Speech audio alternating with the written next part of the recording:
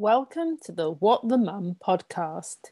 My name is Maria Newman and I will be your host. Every mum to be knows that as soon as she becomes a mum, her world will change forever. Everyone is keen to give you advice based on their own experiences.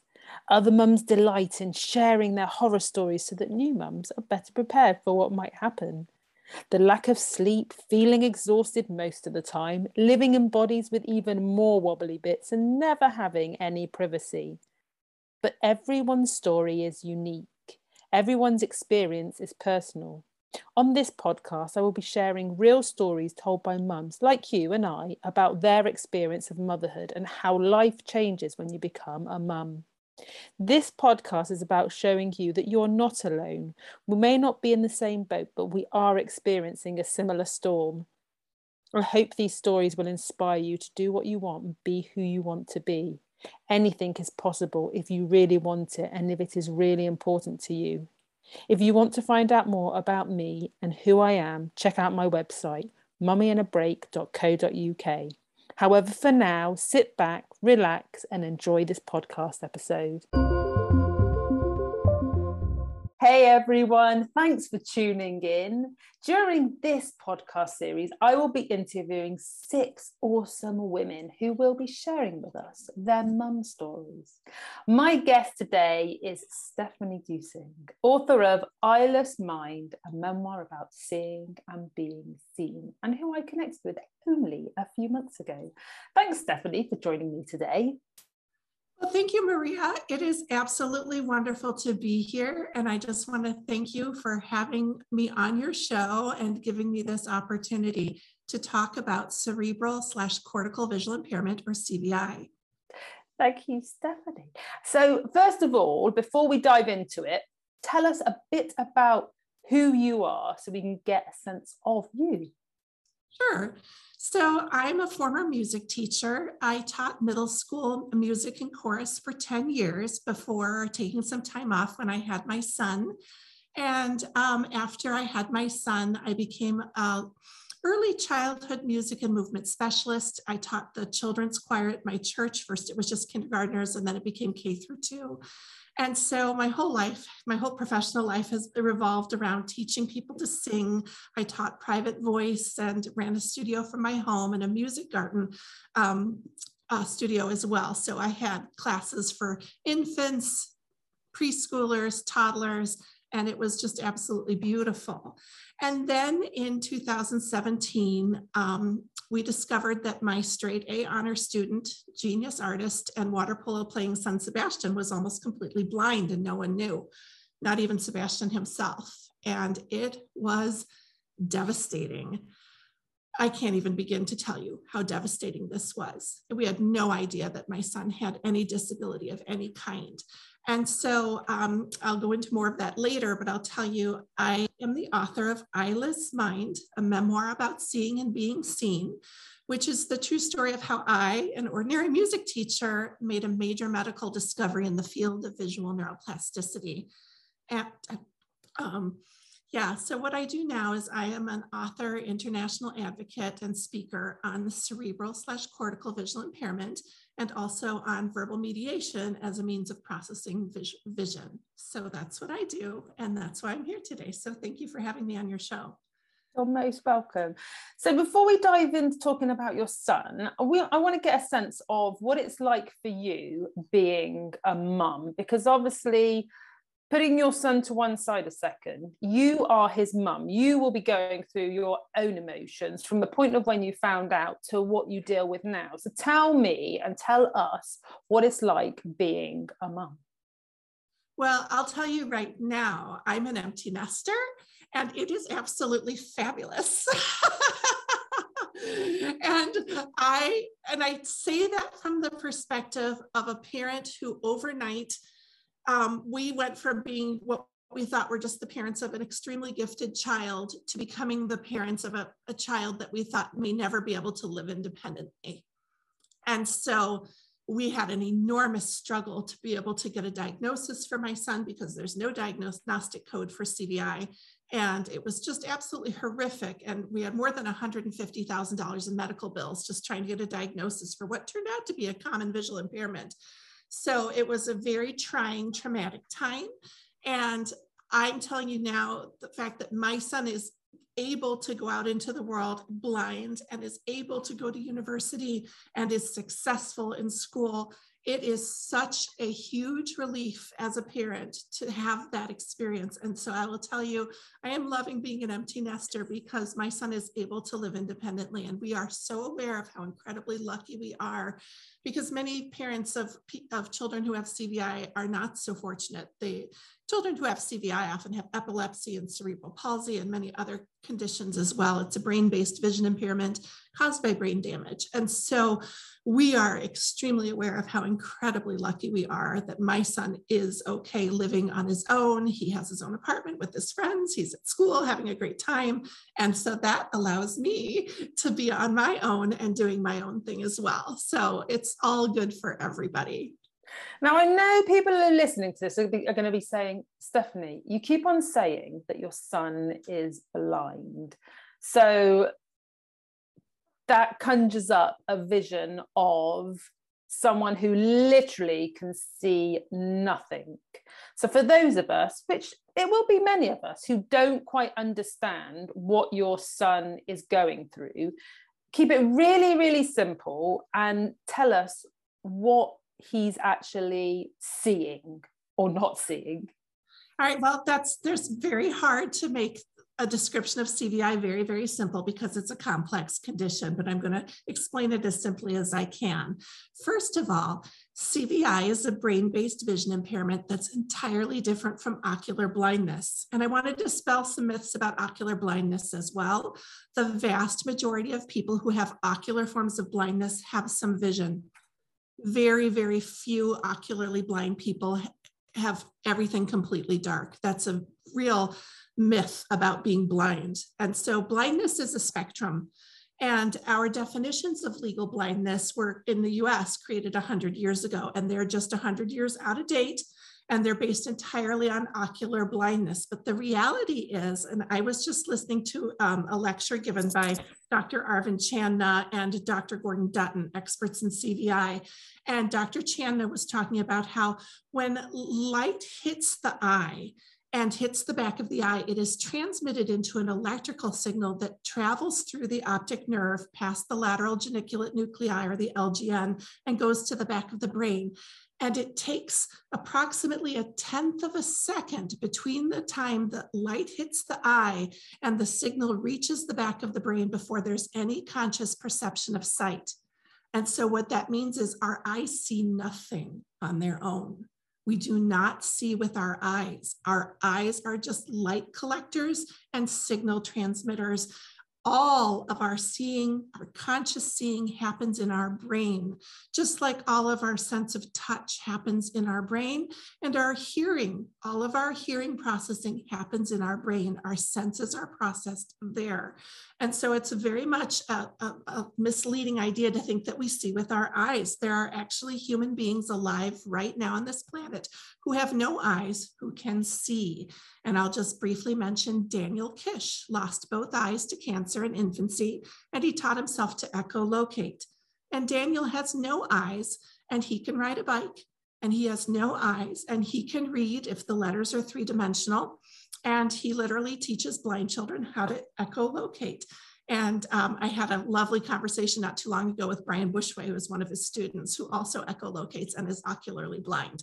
So the point is, when they put Daniel Kish in the fMRI, which is a functional MRI, and it looks at what the brain is actually doing, not just what it looks like, Daniel's visual cortex lights up when he hears echoes, not when he hears ordinary sounds. So he is literally seeing with sound.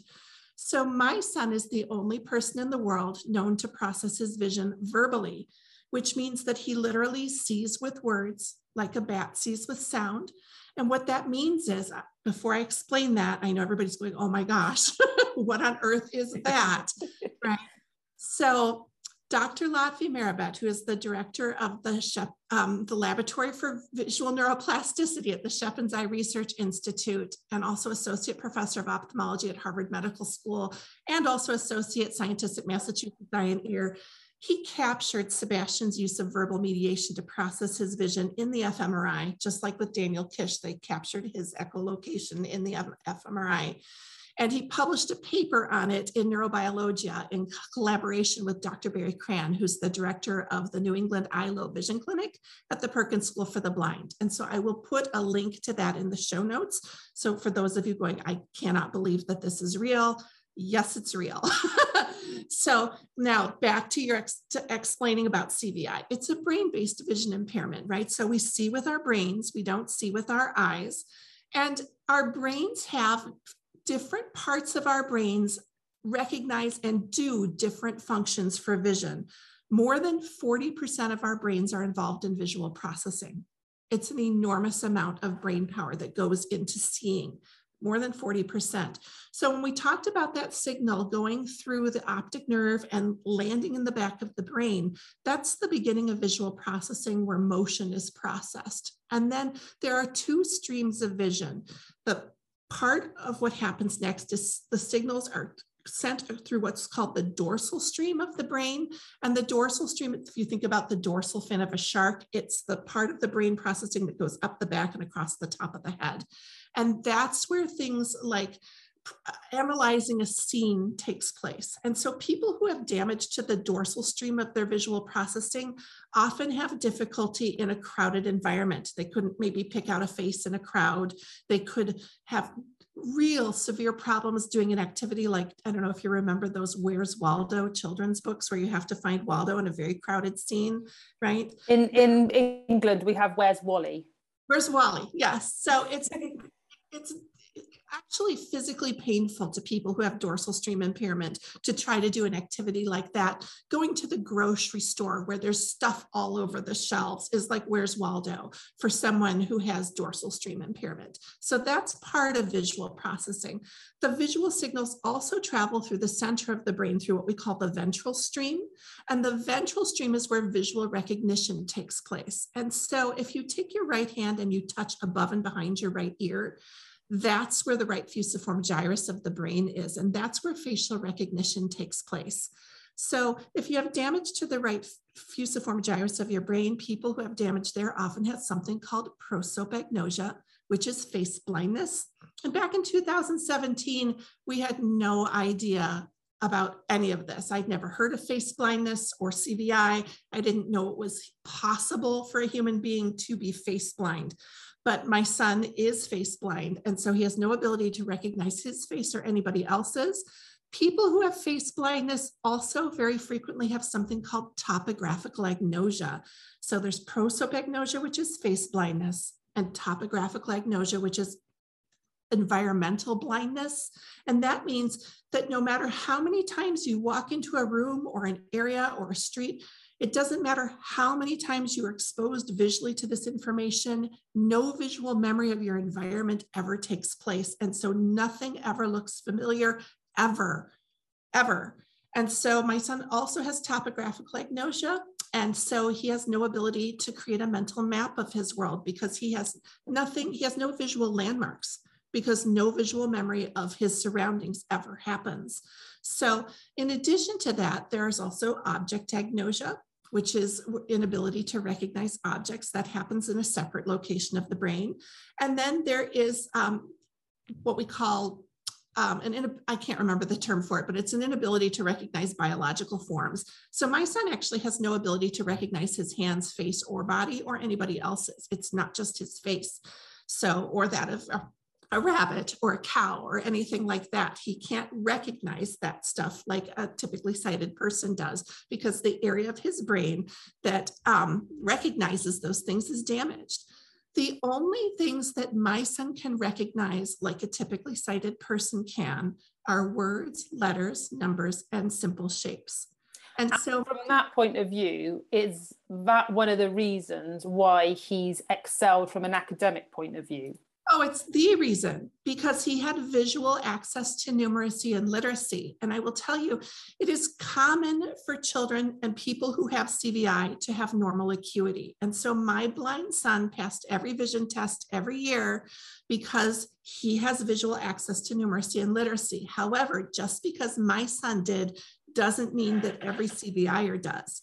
And I'll be totally honest with you, I'm friends with another mom who discovered their child has CVI just this past school year at the age of 12. And it's totally common because there's no diagnostic code for people to go for years, even into adulthood, missing undiagnosed. This happens all the time. And her child is even more blind than my son is and has no ability to recognize words, letters, numbers like that. And so this child, the mom is brilliant and the child is brilliant. And they have done absolutely every reading intervention under the sun.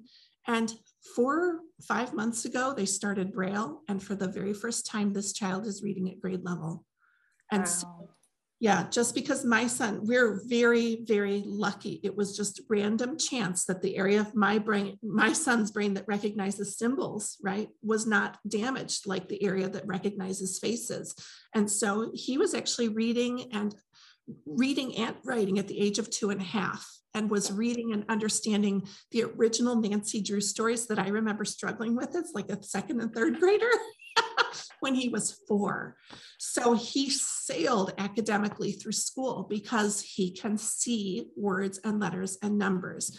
So I haven't forgotten your original question. You asked, what is his vision like? So my son, on top of having face blindness and object blindness and environmental blindness, he has another condition which is common for CVI, and it's called simultanagnosia. And I can't speak for every person who has simultanagnosia because every person who has CVI has a different experience of their vision depending on where their brain damage is. But for my son, he describes his visual world as like being in a alternate universe where nothing ever looks familiar except for words, letters, numbers, and simple shapes. And so his simultanagnosia, I think most typically sighted people understand what tunnel vision is. Tunnel vision is a type of ocular blindness, and that's where everything is dark except for this tunnel in the center through which there's normal acuity, right? Simultanagnosia is similar, except the area around the outside, which everybody thinks would be dark, is not dark. It's incredibly blurry. And so for my son, he lives in this colorful, moving fog of blur that is completely, almost totally useless information of just the too blurry to use, but it's just colorful and moving, unrecognizable fog. And then in the very center, he has a teeny tiny patch of acuity. And through that, it's like if you could imagine looking through a McDonald's coffee straw, not like their regular Coke straws, but like a little coffee straw. He has this tiny little patch of acuity in the center. And through that little patch of clearness, the only things that he can recognize the way we do are words and letters and numbers and simple shapes. So if you can imagine being out on a boat in the middle of an ocean, in this colorful swirling fog of nothingness where you can't see anything except for this swirling fog of color. And every once in a while, a street sign floats by. And every once in a while, a book floats by, and you don't see the book, you just see the title of the book as it floats by. And so that's what his vision is like. And so my son is the only person in the world known to be able to see or not see with his eyes wide open. They captured that in the fMRI. He uses an enormous memorized verbal taxonomy of descriptors to identify everything and everyone that he encounters in daily life.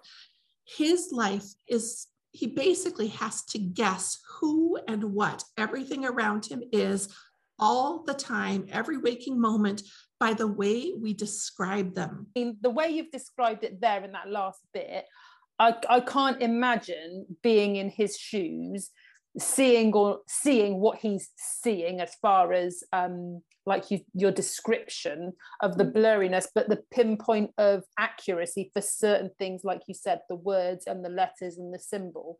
So when was it that you realized that something wasn't quite right? So my son was repeatedly misdiagnosed, which is also completely common. And the first time I realized that there might be something off with my son was when he was about 2.5, 3 years old. He started to express anxiety when we were going to visually complex areas like the grocery store or to gymnastics class. And he called it a game. He said, he called it the I'm nervous game. That was his word for it. And so we'd get in the car to go to the grocery store and he'd say, I'm nervous, Mom. I'm nervous. And I'd be like, well, why are you nervous? I mean, that makes no sense. We're going to the grocery store. We go every week, and he could not explain, because all people who are born with CVI assume that their vision is typical.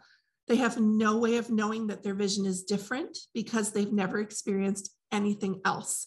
And so all he knew was that going into this incredibly visually crowded environment, like Where's Waldo, when he can't recognize anything except for, and he was just a little one, right? So he was just learning to read, right? So it was overwhelming and terrifying. And people who have CVI often experience this effect called looming, which is where because they have so little vision to begin with, like a lot of stuff is just that could be right in front of them, isn't even in their awareness because they're trying to figure out something else that is also right in front of them. And then all of a sudden that other thing like pops into their visual awareness and it's right there in their face, And so it's very, very traumatic and very scary for people who have CVI who go undiagnosed. Imagine being blind and having absolutely nobody around you understand that you're almost completely blind. And how were you feeling? Because obviously your son's, you can visibly see how traumatic this is.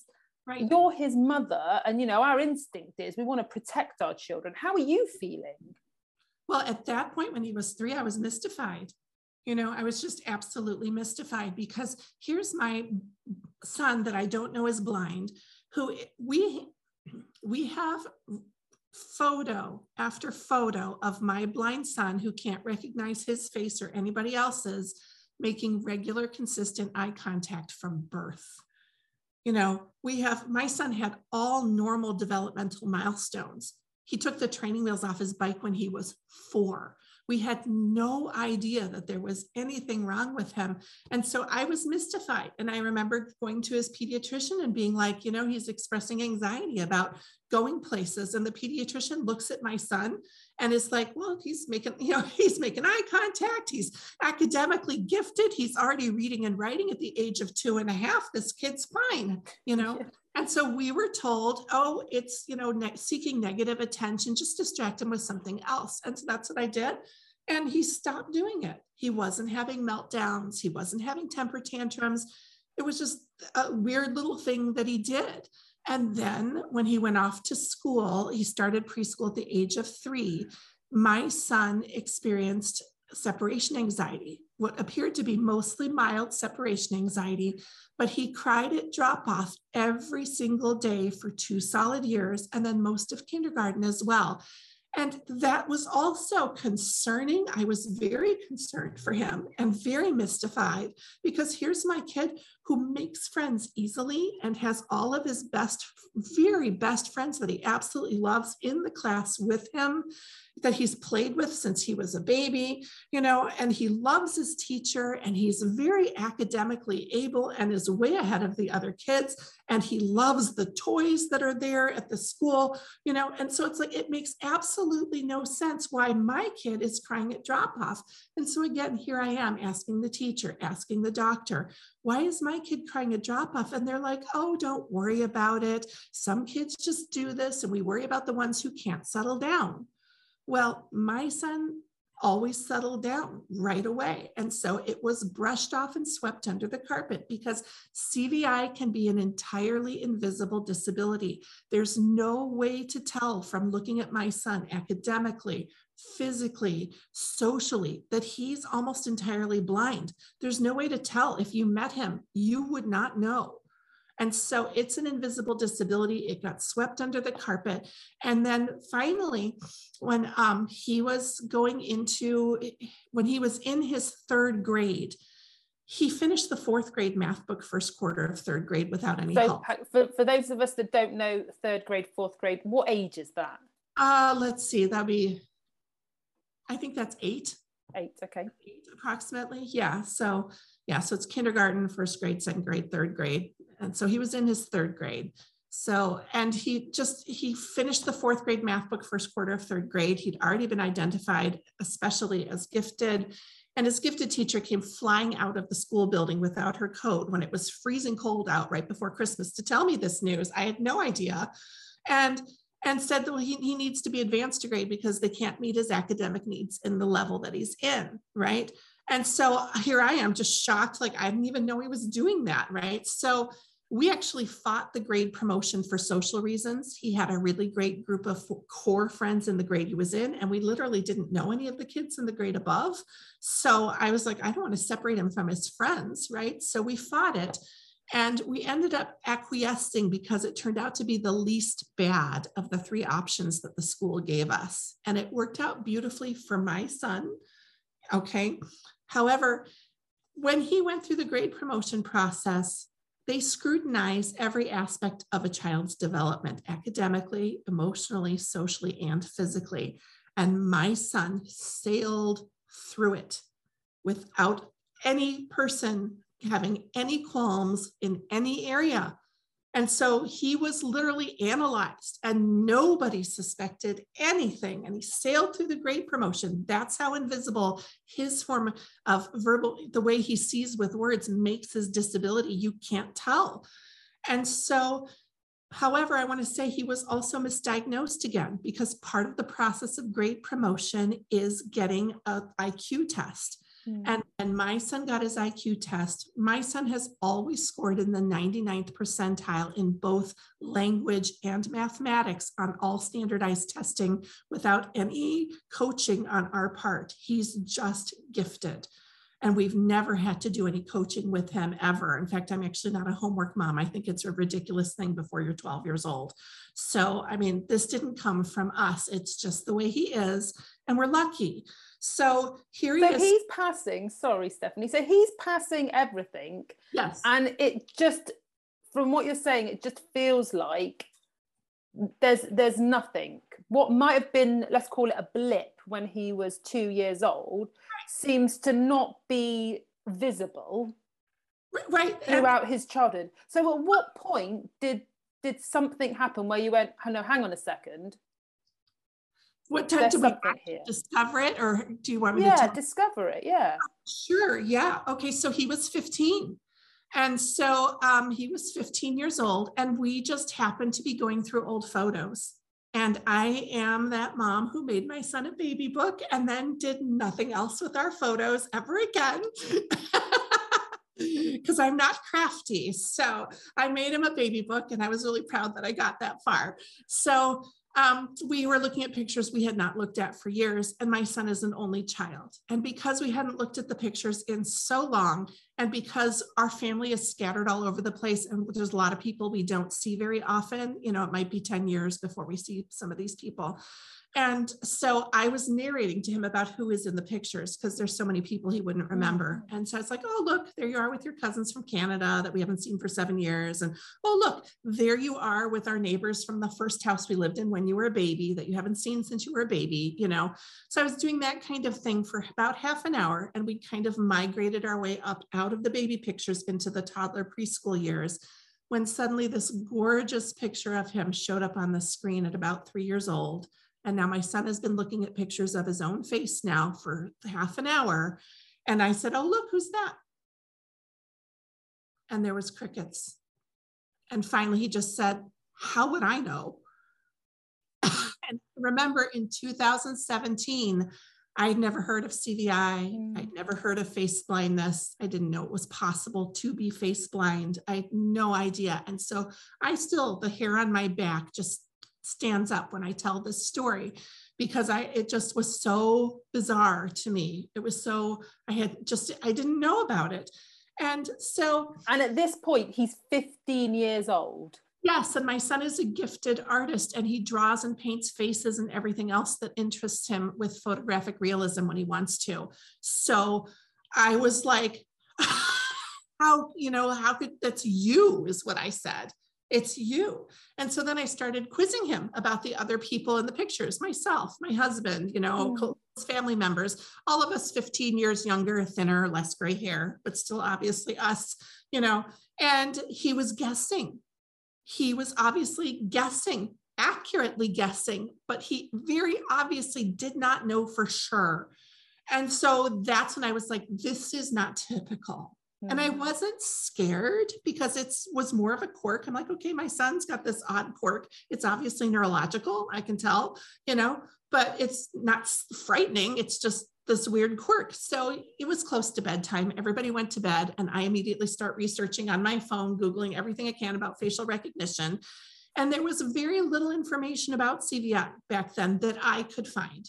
And it took me quite a long time because everything about facial recognition was coming up about facial recognition software, which was not what I wanted. No.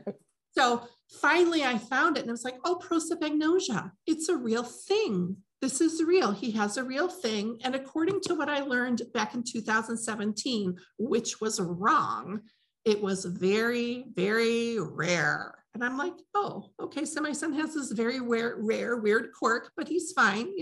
He's fine. So I was soothed, but then the very next day we discovered that my son had taught himself to navigate by counting his steps and turns and had been navigating our own home, our small neighborhood, and his extremely architecturally complex high school that way. And we had no idea. And that's when I got scared for his safety because I was like, he's planning to go off to college in the city of Chicago, right? And I'm like, I cannot. Not a small place. Well, and traffic and buses, cars, and here he is navigating by counting his steps and turns. This is not safe. He's obviously, and of course, through my research the night before, I already knew about topographic agnosia. So I knew he could not see his environment. Obviously, he couldn't make a mental map of the world. The way we make a mental map of the world is we recognize things. We recognize that building on the corner with the sign next to the tree. And then we can picture where that building is in relationship to where the gas station is down the street. And we can imagine where our sofa is. And we can picture where our powder room is in relationship to that sofa, right? People who have topographic agnosia cannot do any of that. So they can't build a mental map of the world. They just can't because they can't picture any of it and they can't connect where one thing is to another thing in spatial relationships. And so that ability is gone. And so I knew my son had to get a diagnosis and I knew that he needed to have orientation and mobility training like an ocularly blind person would have. He could not make mental maps and he needed to learn how to use his phone to navigate using Google Maps because he could read his phone. We knew he had normal acuity. We knew he could recognize words and letters and simple shapes and things like that, just not his environment. Yeah. And so I immediately made a doctor's appointment with his neuropsychologist who'd done a full neuropsych evaluation on my son just like a few weeks before for a totally unrelated concussion. And I was using the correct medical terminology to describe my son's symptoms at this very first appointment. And the doctor looked at me like I was a lunatic and said, I can't help you and I don't know anyone who can. Good luck with that. And how were you feeling at that point? When you hear those words as a mum, what's going through your head? It was just devastating because then that day when we discovered the topographic agnosia, everything made sense. The crying at drop off at preschool, the I'm nervous game. It's like, oh my goodness, my son is literally blind to his environment. No wonder he cried. Right. And what we know now is that all people, I know many people in the CVI community, many of them adults who often went into adulthood undiagnosed, misdiagnosed with autism, misdiagnosed with everything except CVI. And all of them suffered tremendous trauma for not getting orientation and mobility training with the white cane. It is terrifying to be blind and to not have people know that and give you the help you need. Imagine you're blind and everybody around you thinks you're typically sighted and you have no idea who or what anything around you is. And you are wandering around and everybody's just thinking, oh, well, he's fine, And we know crying is communication. It tells you that there's something wrong. My son did not outgrow his separation anxiety. He didn't get over it. He learned at a very early age that telling adults that he was scared did not help. And he stopped talking about it. And so it is terrible. No, I can see it in your. It's obviously still raw now because although he's an adult now, he'll always be your baby. Well, and knowing what he's gone through and the fact that he felt like nobody could hear him, so he just modified his behavior. Right. He just tried to fit in. And that's what kids and adults with CVI do. And that's why I do this, because I know there are so many other people out there that are suffering. I know that as a fact because CVI was identified as the #1 cause of visual impairment in the developed world. It is more common than ocular blindness. The New York Times ran a story the other day. Remember when I told you that when I learned about Sebastian's face blindness, I was told it was very, very rare. Well, according to the New York Times just the other day, 1 in 30 people has it. It is so common. It's a common symptom of a common visual impairment. And we were labeled crazy by the medical establishment. We bounced from doctor to doctor to doctor. We saw optometrists, neuro-optometrists, ophthalmologists, neuro-ophthalmologists, neurologists, neuropsychologists.